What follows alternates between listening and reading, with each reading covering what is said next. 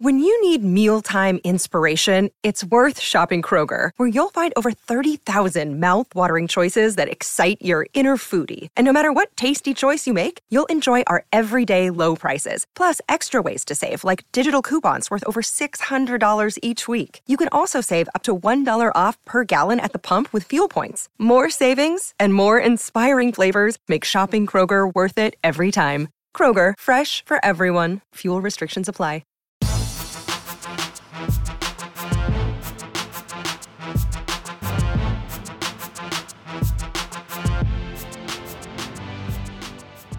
Welcome to the Mini Break, your daily podcast for the biggest storylines, results, and controversies from the tennis world. Today is Monday, August 28th. It is going to be a massive Mini Break Monday here on this show. We got a bunch of things I want to do today, starting with offering my final thoughts on last week's action in Cleveland and Winston-Salem. Now, I would be remiss if I did not start with a massive thank you to the entire Cleveland team. It was such a pleasure to get to play the role of MC at this past week's event. A massive thank you to the entire top-notch team: Sam Duvall, Kyle Ross, Palko, Guthrie, Ben, anyone else I forget to mention.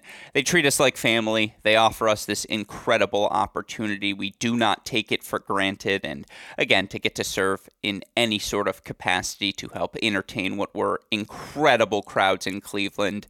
It was an absolute blast. Hopefully you heard that sentiment reflected in all of the podcasts we did. I appreciate all of you who were on site coming up, saying hello. It was very funny. There was a receiving line, as I like to describe it, for Sloane Stephens' photographs, autographs after her 3-set victory over hometown favorite Lauren Davis. Massive crowd that night. Boy, was it a delight to be courtside for that. And in the midst of that receiving line, I hear someone yell, "Hey, we want to take a photo with you." And I kind of turn around, a little shimmy, part of my comedy bit, being like, there's no way they're talking to me. But they're like, "No, you're the cracked rackets guy." And I was very flattered to be able to take not just that photograph, not to humble brag here, a couple others as well. And again, I just immensely appreciate the opportunity. I'm so grateful. I know I speak for Westhoff as well. It's one of our favorite things we do all year long. Thank you to all the top-notch crew. Thank you to the WTA crew as well, Mariana, the entire camera crew, 3 chair umpires in particular, Tom Sweeney, Maria Chichek, and Miriam Bly, who all have to deal with my nonsense and embrace it. We have a lot of fun.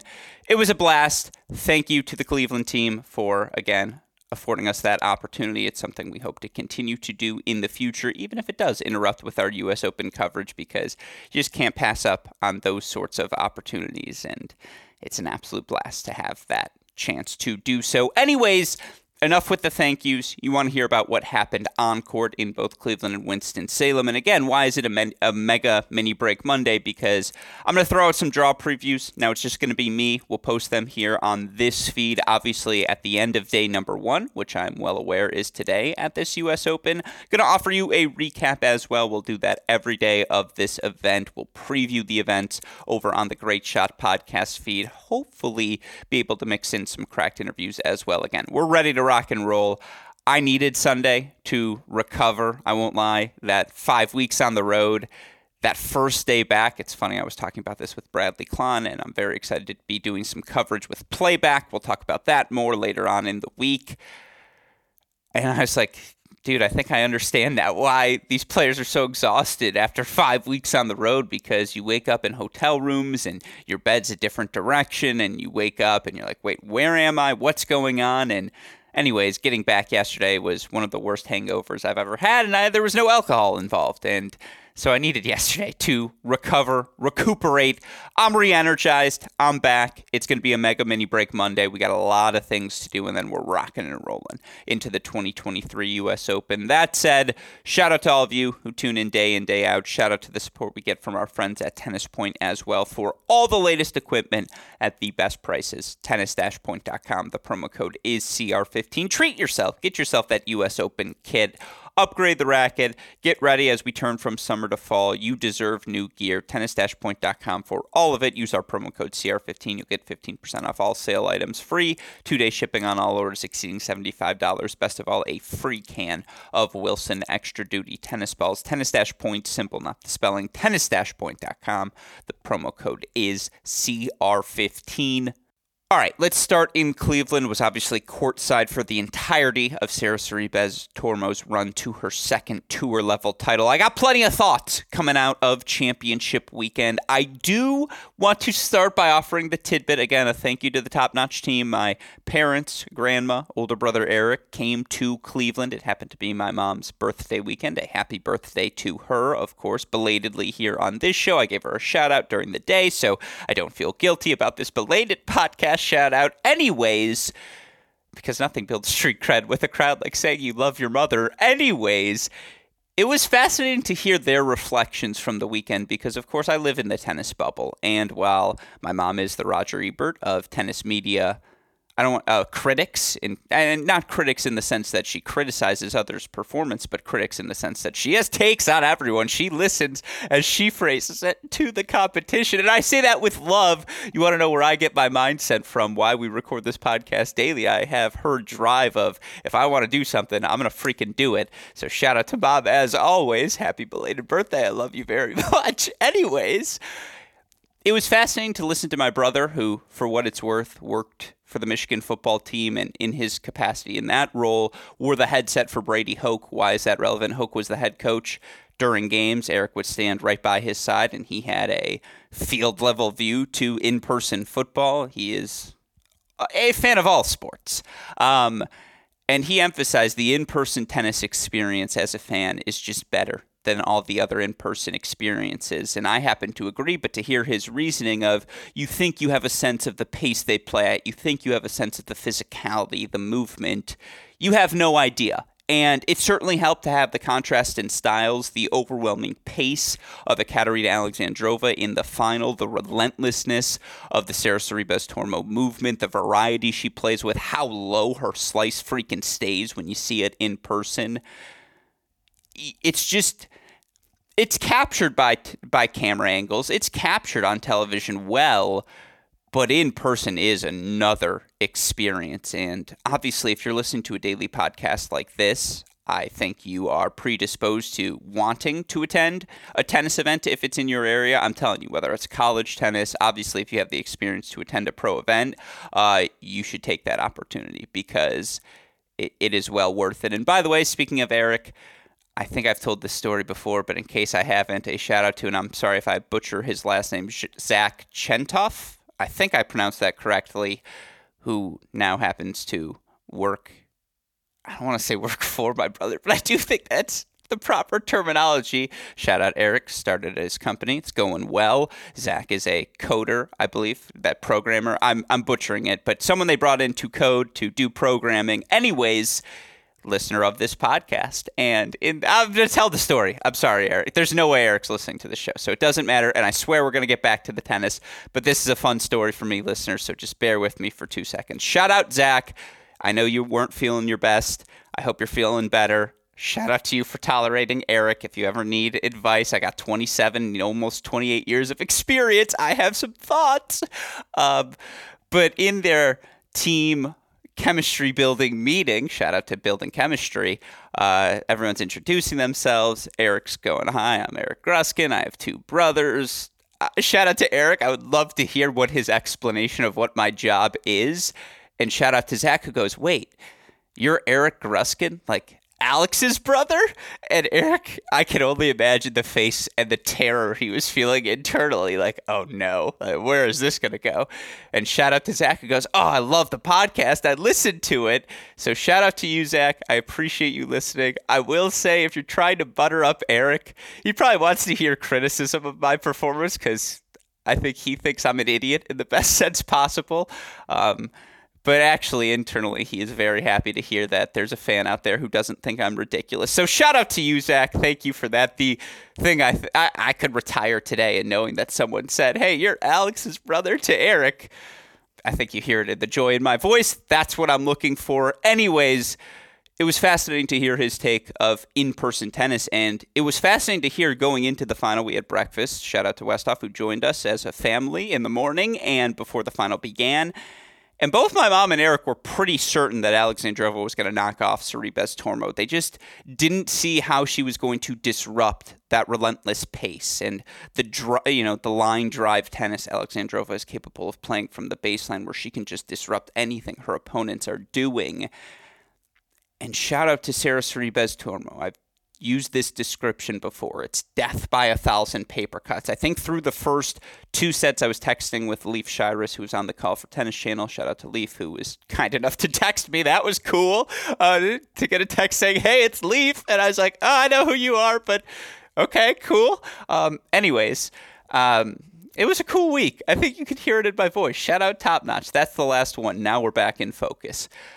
And he goes, hey, any reflections being courtside through the first set? And I go, well, yeah, I know it was a close, competitive 6-3 set, but I think Sorribes Tormo maybe hit 2 winners, and I would be shocked if Alexandrova lost more than 5 points behind her first serve when she was able to dictate and set the tone with that first serve. And, again, Sorribes Tormo wasn't able to disrupt anything. And Leaf goes, yeah, she lost 3 points on the first serve, and Sorribes Tormo has hit 2 winners. Okay. Yeah, that's what I saw. And that was the story of the first set. Sorribes Tormo just was not able to get the ball out of Alexandrova's strike zone. Now, Alexandrova played a very sloppy opening game to get broken, but that's some finals jitters.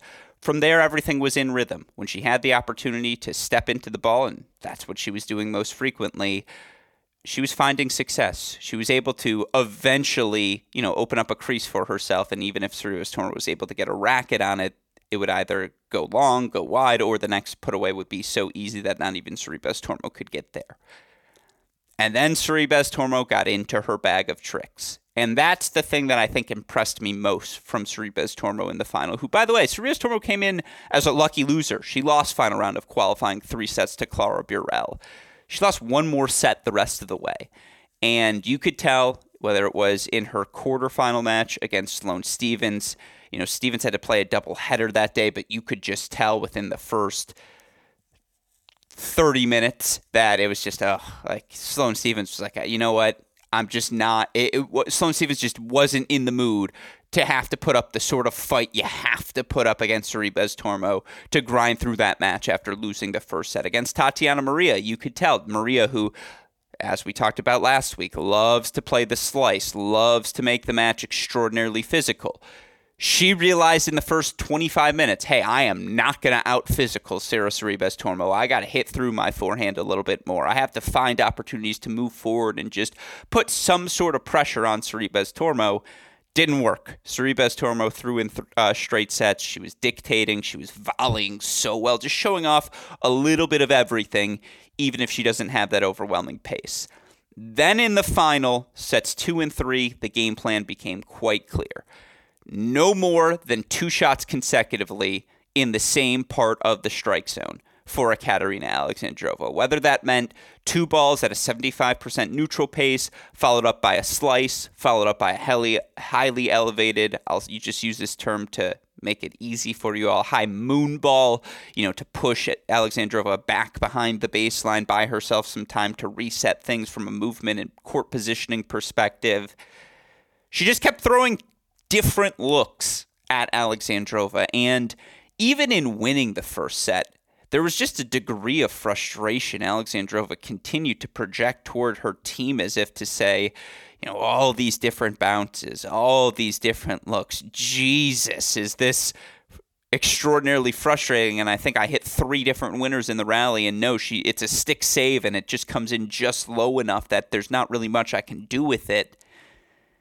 It speaks to, again, the relentlessness of Sorribes Tormo, who, let's remember, came into the week 95 in the world, coming off of, last year where she was just devastated by injuries, having to build back her ranking. Now she's all the way back up to number 55 in the world with this title.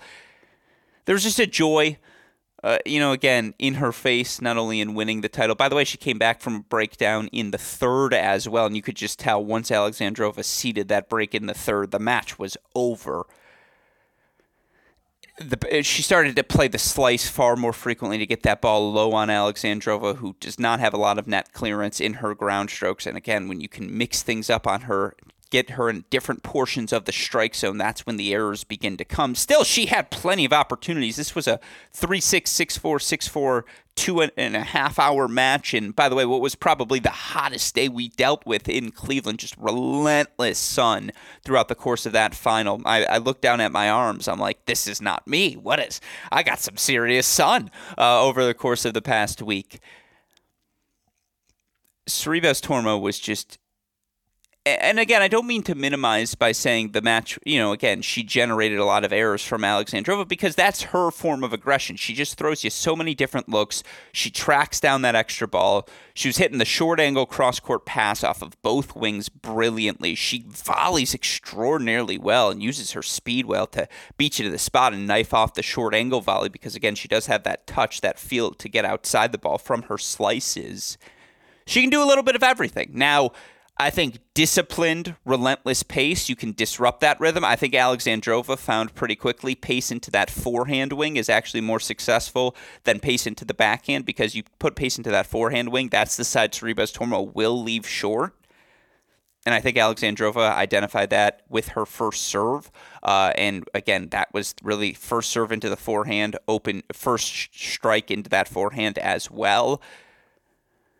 But man, again, Sorribes Tormo, after coming in as a lucky loser, dropped one set on her way to the title, back up to number 55 in the live rankings, back up to number 55 in the actual rankings, just back in the mix. And, again, she's got Kalinina, first round of the U.S. Open. Kalinina forced to withdraw early in the event in Cleveland. She's been dealing with injuries all season long. Look, Sorribes Tormo is a baller.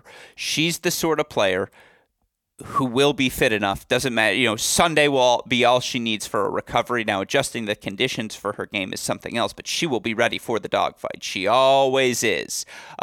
Just so relentless. I was so impressed. Again, it was that ability to just get that ball low on Alexandrova, and then 2 shots later followed up, and now it's shoulder height, and just made Alexandrova relentlessly uncomfortable. Again, forced Tatiana Maria to have to hit through the ball because she wasn't going to outgrind her. It was a hot day when she played Sloane Stevens. Stevens had to play a doubleheader after getting rained out the night before. Same thing with Kudermetova, though, in the round of 16. You could just tell after dropping the first set, Kudermetova was very clear, you know what, I'm not in the mood for this fight today. There was just a joy in Sorribes Tormo, who's so grateful for everything. She didn't need to be. She earned it. Don't be grateful. This is your opportunity. And she took it. It was so impressive. She obviously wins the title. Biggest winner of the week.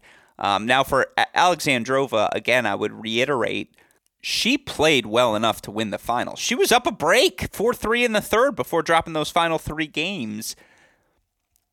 Again, just felt a little rushed in everything she was doing. Was frustrated from the moment it felt like she walked down the court, or at least within the first 3 games of, this bounce here, just again, she allowed, it just felt like Sorribes Tormo had her right where she wanted her in sets 2 and 3, hanging on by a thread at all moments. It never felt like she was willing to fully accelerate through the ball because there was a little bit of doubt in the back of her mind, the sort of doubt that comes after Sorribes Tormo tracks down shot after shot after shot. It's inevitable that doubt begins to creep in. That said, I really enjoyed what I saw from Alexandrova this week. And, again, to get straight set wins over Zhu Lin, Sasnovich, Teague, 3 sets over someone in Wang Xinyu who had beaten her in Indian Wells earlier this year. That's your first 2 rounds of the U.S. Open. Now, in her case, she got dealt Leylah Fernandez in the draw. That's tough. Still, it's a good week for Alexandrova to reach her, second final of the season. She's back up to number 20 in the rankings. It's right where you want to be, 28 years old, in the prime of your career. You get to set your own schedule. You're in the main draw of everything you want to play. And again, you get 4 wins under your belt this week. You come in with, yes, the final didn't end the way you wanted it to end, but now you've dealt with that sort of condition. And in her case, again, she's got to turn things around quickly because outside of Leylah Fernandez, again, Tatiana Maria just kind of broke her down in the quarterfinals. It was incredible to see. But Leylah played really well in her first two matches, and in the first 15 minutes of her battle before those slices of Tatiana Maria started to frustrate her a little bit. Now, the pace of Alexandrova into that forehand of Leylah Fernandez, that's going to be a fascinating matchup to see, but Fernandez is great at taking time away as well and mixing in the drop shot, playing with some variety, not quite to the extent that Sorribes Tormo does, and I don't think the physicality is quite the same, but that's one of your most fun opening round matches of the U.S. Open. And, again, on the other side for Julin, the pace of Alexandrova was just too much in the semifinals. And, again, Julin wants to be the one dictating on her front foot. That's what she did really well in upsetting Garcia in the quarterfinals. Just took time away, seemed that ability to get the ball deep into the body of Garcia. Garcia was just never able to get the train going other than behind her first serve. Alexandrova was a little bit more patient. Again, obviously put more returns in play than Garcia did just fundamentally, but it just felt like Alexandrova always had Julin on the stretch, and that's not where any player wants to be. And so still really good semifinal run, keeps her in the top 50. You get 3 wins under your belt. You have a couple days to recover, get acclimated in New York. Good weekend for Julin. Great weekend for Tatiana Maria, who again is back inside the top 50. You look now, she's currently sitting 46 in the live rankings heading into this U.S. Open. That ties her with her career high. Now, again, there's going to be a lot of winning and fluctuations in the live rankings between now and then, but oldest player in the top 50, as fit as anyone. Again, it was just, she looked in the mirror and Sorribes Tormo was just a little bit better and could generate a little bit more pace with her forehand, was not uncomfortable sneaking in when she got Tatiana Maria stretched with a slice and had an opportunity to use her speed to cut off angles. Sorribes Tormo just played the better version of Tatiana Maria's game style. It was very Spider-Man meme-y, very fun matchup. Ultimately, though, again, Sorribes Tormo through to the title. It was her week from the start. She deserved it. It was just, she was the one who wanted to be here the longest. She was the one who, again, was willing to suffer through all the conditions, the rain, the humidity, the various game styles she faced, whether it be a Maria who wants to grind, the Alexandrova who wants to blitz you with her pace. She was exceptional. Shout out to her. Deserving champion. Shout out to the doubles duo, by the way, of Kato and Suchiati as well. Suchiati, of course, former All-American at Kentucky. Mayu Kato. That duo, I think, is now top 25, I want to say, and certainly a top 15 team right now on the WTA doubles tour. 10-7 in the third. They beat Dabrowski and Rutliff in the semifinals. That's back-to-back wins over that duo after they beat them in Cincinnati the week prior. That's just a really hard thing to do in doubles. Then 10-8 in the third in a match that was lucky to go 3 sets if you're Melikar Martinez and Ellen Perez. Kato and Suchiati taking, though, the title. I think it's their third final as a duo in their 18 months together. I think this is their second title. Shout out to Nicole Melikar Martinez, who, through sheer force of will, they were, Perez and Melikar Martinez were up a break for the majority of the second set. They get broken back. It looks like they're going to drop the second set going down 5-4, and then Melikar Martinez just turned it on, was blitzing forehands. Oh, and look, I really like watching her and Ellen Perez play because it's a perfect combination. The pace Melikar plays with, the creativity, the hands, the speed of Perez, who, by the way, can light it up as well. They're a very fun duo to play. It was not Ellen Perez's day. I think she would be the first to say it in the final, and there was an early injury timeout in the first set. I didn't ask her about it, but I'm sure that played some sort of factor. Yet they, again, through sheer force of will, were able to force a third set, and just the pace, the creativity, the reactions. Pro doubles is a blast, and I think if I took a poll of my entire family, what did you guys enjoy watching more, the singles or the doubles? I think it would be pretty unanimous. It might be 3-1, but the majority would lean towards the doubles. And again, Kato and Suchiati were just ready for everything. They used their speed so well to cross relentlessly at the net. It was just it was a really fun event. It's one of those things where, again, I don't talk as much doubles as I probably should on this show. You watch it in person. It's captivating, and I hope it continues to exist within the pro ecosystem because I do think the fans are captivated. The Cleveland fans in particular have a respect and fondness for doubles that I don't know if it's replicated elsewhere, but at an intimate event like this, people just want to see tennis, and boy, were they treated to some fun stuff in Cleveland. So again, shout out to the top-notch team. They put on another stellar event. Shout out to Sorribes Tormo, Kato, and Suchiati, your champions coming out of Cleveland. Not going to do quite as long on Winston-Salem. I do want to offer some thoughts there, though, before we wrap today's show. How about Seve Baez? First week he ever won consecutive hard court matches at the tour level. Turns into his first title on an ATP hard court, this time in Winston-Salem. The Coric match in the semis was awesome. The matchup against Lechechka was so fascinating because, the issues for Seve Baez on hard court, you look at his size, you think, oh, it's probably the serve. It's not the serve. It's the return of serve. He just doesn't have the time to grip and rip the way he does on clay courts, because when you give Sebastian Baez time, I don't care about his lack of height. He fires missiles from the baseline. When he has time to load into his forehand, his ability to explode through that ball, hit a winner from any position on the court, obviously his speed is exceptional as well. That's the shot on clay courts, because you always have that extra half second, and he does have the quickness he possesses. That forehand is accentuated that much more on those slower surfaces because he can hit through any surface. He just didn't have that sort of time against Yuri Lechechka, and that's why it was so fascinating to see the various adjustments, whether it was in his return positioning. I thought he actually took a couple steps forward on the return of serve, and more than anything tried to short hop it and just say, okay, I'm not going to hit the deepest ball, but you don't have a second and a half to get to the net and just hit the easiest serve and volleys if you're Yuri Lechechka. And, again, look, Seve Baez was down, love 40 in his 5-3 service game serving for the match, or maybe it was his 5-4 service game serving for the opening set. I forget which one. And, goes bold with a couple of inside-in forehands. Now, Lechechka certainly got tentative. Oh, no, it was serving out the set 5-4, love 40. Because Lechechka certainly got tentative and a little handsy and just tried to guide the ball in more than taking full rips on the return of serve. Now, credit to Seve Baez, who caught Lechechka leaking over on the ad side. And while he does like to hit that kick serve to set up the first forehand anywhere, much like Alcaraz does, caught him peeking out wide and snuck in a couple of tee serves as well. The tee serve on set point in particular was impressive.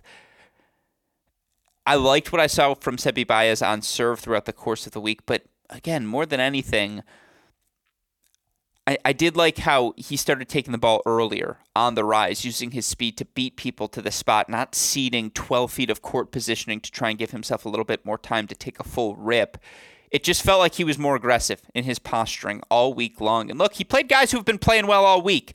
Vukic has been one of the stars of the summer. Laszlo Djura, finalist in Hamburg. He's been playing good ball, and I went back and watched him beat Alex Mickelson. Once Mickelson gets fast, the tour's in trouble. He was not physical enough to beat Laszlo Djura in that round of 16 match. The Coric match was fascinating for Seve Baez because I thought his first serve was a real weapon in that match. And it was against Lechechka as well, but his struggles on the second serve sort of, again, led to, it just kind of was too script, I suppose, for Baez, but man, he hit his spots so well against Borna Coric, and I do think he's holding his ground better on his first forehand from the baseline, and again, because he drives that ball so well. I think that's the side, if you have pace and you can attack the Seve Baez forehand, that's the ball he'll pop up short. The backhand, the swing is just so condensed, it's a little bit easier for him to absorb on that wing. But man, it's just, again, the physicality he displayed. He goes down an early break against Lechechka in the first set, gets the break immediately back for 3-all again, pulls away there to end the set, then goes down 2-love early in set number 2, rips off 3 straight games, has this look of almost looked untouchable for a 4-game run in that second set against Lechechka. He just has real weapons, and you combine that with his speed, he's going to have opportunities to show those weapons off. Now again, the foundation, the return of serve, that ball does get on his forehand much quicker here on these hard courts, and him continuing to tinker with that return positioning, I think probably will define his ceiling moving forward on the hard courts. But look, with this win, he's back up to number 32 in the rankings, 2 off his career high, and this is the first time in his career he's won consecutive matches on hard courts. It speaks to, again, how good he's been on clay courts, and let's remind you, he's won 2 titles on clay courts this year. Third title overall on the year. Yes, they're all 250s, but you win 3 250s. You're going to be a top 50 player in the world. Unequivocally now, you do it across surfaces. That's what Seve Baez is. Now, the most fascinating part, of course, is he's got a rematch with Borna Coric round 1 of this U.S. Open. Really hard to beat a player twice consecutively. I think if you're Coric, you're licking your chops that you get that matchup again. Now you kind of know what to expect in terms of what spots he's going to hit on the serve. You've seen that Baez serve. It does feel like for Coric, again, to replicate the success he had with his +1 game, probably a little bit easier than, I would say, vice versa for Baez. Still, a career week for Seve Baez to just build that sort of confidence now on the hard courts. Okay, one top 30 win in Borna Coric, but a bunch of top 50 wins in Jura, Lechechka, Vukic. 4 top 50 wins on hard courts. He hadn't had that many in his career prior to the week. So a shout out to Seve Baez, biggest winner on the week. Now, shout out to Yuri Lechechka as well. Obviously got the withdrawal from Korda in the semis, but his serve, his forehand are top 30 weapon on hard courts. And again, there are 4 players 21 and under in the top 30. Alcaraz, Rune, Musetti, Lechechka. He has the weapons to, again, play at his pace, play at his tempo. And I thought his legs did give out a little bit on him in set number 2, but that's sort of what Seve Baez does to you. Again, it is a little bit one speed, and you could tell when he was trying to grind a little bit with Baez, got a little bit tentative. You just can't do that against Seve Baez. He's also just not the most comfortable doing it, but I think Lechechka is a good mover. Again, I think it's enjoyable, I would say. Enjoyable. That's the wrong word. Sorry, I got distracted. I think it's... Leave it in. That's what happens when your phone rings in the middle of a podcast. I think Lechechka's gotten more fluid moving to his backhand than I saw maybe even 6 months ago during his run in Australia, and that forehand, again, can just be relentless. So good run to a final for Lechechka, who, again, with this run consolidates his top 30 position, currently sitting at 29 in the rankings. He has a first-round matchup tricky with Aslan Karatsev in round 1 of the U.S. Open. Went back and watched some more Korda. 7-6 in the third over Gasquet, just to see, again, physically how concerned should we be about it heading into the U.S. Open. He looked good and moving towards the home stretch of that match against Gasquet, so I think it was more preventative than anything else. I mean, his ability to absorb your pace, hold his ground, and then just dish it back. You feel like Sebi Korda, when I watch him play, I feel like he's afraid to swing his hardest because, yes, that ball could be blitzed 130 miles per hour off the service, off the surface line, and there's nothing you can do about it. But he could also hit the back fence if he swings his hardest because it just feels like he has that sort of raw power, that sort of physicality, how he loads on his hip and explodes through it. It's textbook sort of stuff. And so, again, good for him to get some confidence heading into the Open. His first round match against Marton Fucsovics, a rematch from Winston-Salem as well, a match ultimately Korda 6-3 was through. And his pace just kind of overwhelmed that. Fucsovics got to the point where he was hitting the slice backhand so frequently, and you just can't give Sebi Korda time because then he's going to ring you around the court, not just with his ability to get outside the ball and create angle, but obviously blitz you with pace as well. So my Korda thoughts remain strong. I didn't follow the doubles as closely in Winston-Salem, but two of my guys, Jackson Withrow, Nate Lamons, take the title. They've been killing it, man. Continuing to progress towards the top 30, towards the top 20. A good U.S. Open run. Maybe they find themselves in the year-end tour hunt. They've just been that consistent all year long. I do want to say I went back and watched the Michael Mmoh Borna Coric highlights. I feel like every week Michael Mmoh's forehand looks a little bit different. And again, talk about a guy who you feel like if he swings his hardest, same thing. He could generate 130 mile per hour blitzing sort of pace, or he could swing through a ball through the back fence. I've said this before, I say it again, I love his willingness to move forward more frequently, even if he's still not the most comfortable volleyer. He was impressive. I mean, the relentless serve and volley game of Max Purcell is just a good athlete. He likes to slice that forehand a little more than I would like. And Lechechka just, again, sort of blitzed him with his pace. That forehand just kind of overwhelming Purcell.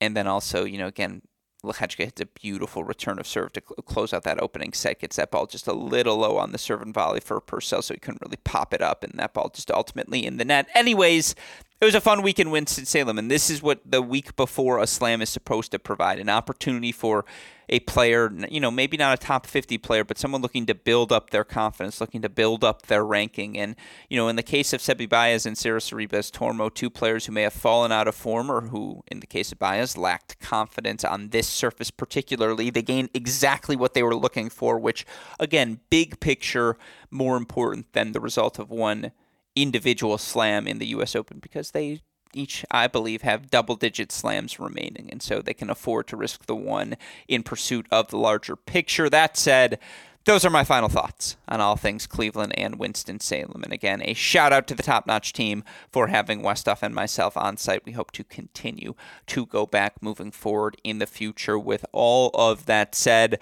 mega mini break Monday going to continue later on today. We'll have men's, women's U.S. Open draw previews, a recap of day one as well, preview of day two over on the Great Shot podcast feed. A shout out, as always, to our super producer, Daniel Westhoff, for the of an editing job he does day in, day out, making all of our content possible. A shout out as well to our dear friends at Tennis Point. Remember, it's tennis-point.com. The promo code is CR15 for all of the latest and greatest products in the tennis world. With that said, for our fantastic super producer Daniel Westhoff, our friends at Tennis Point, and from all of us here at both Cracked Rackets and the Tennis Channel Podcast Network, I'm your host, Alex Gruskin. You know what we say. That's the break. We'll talk to you all later today. Thanks, everyone.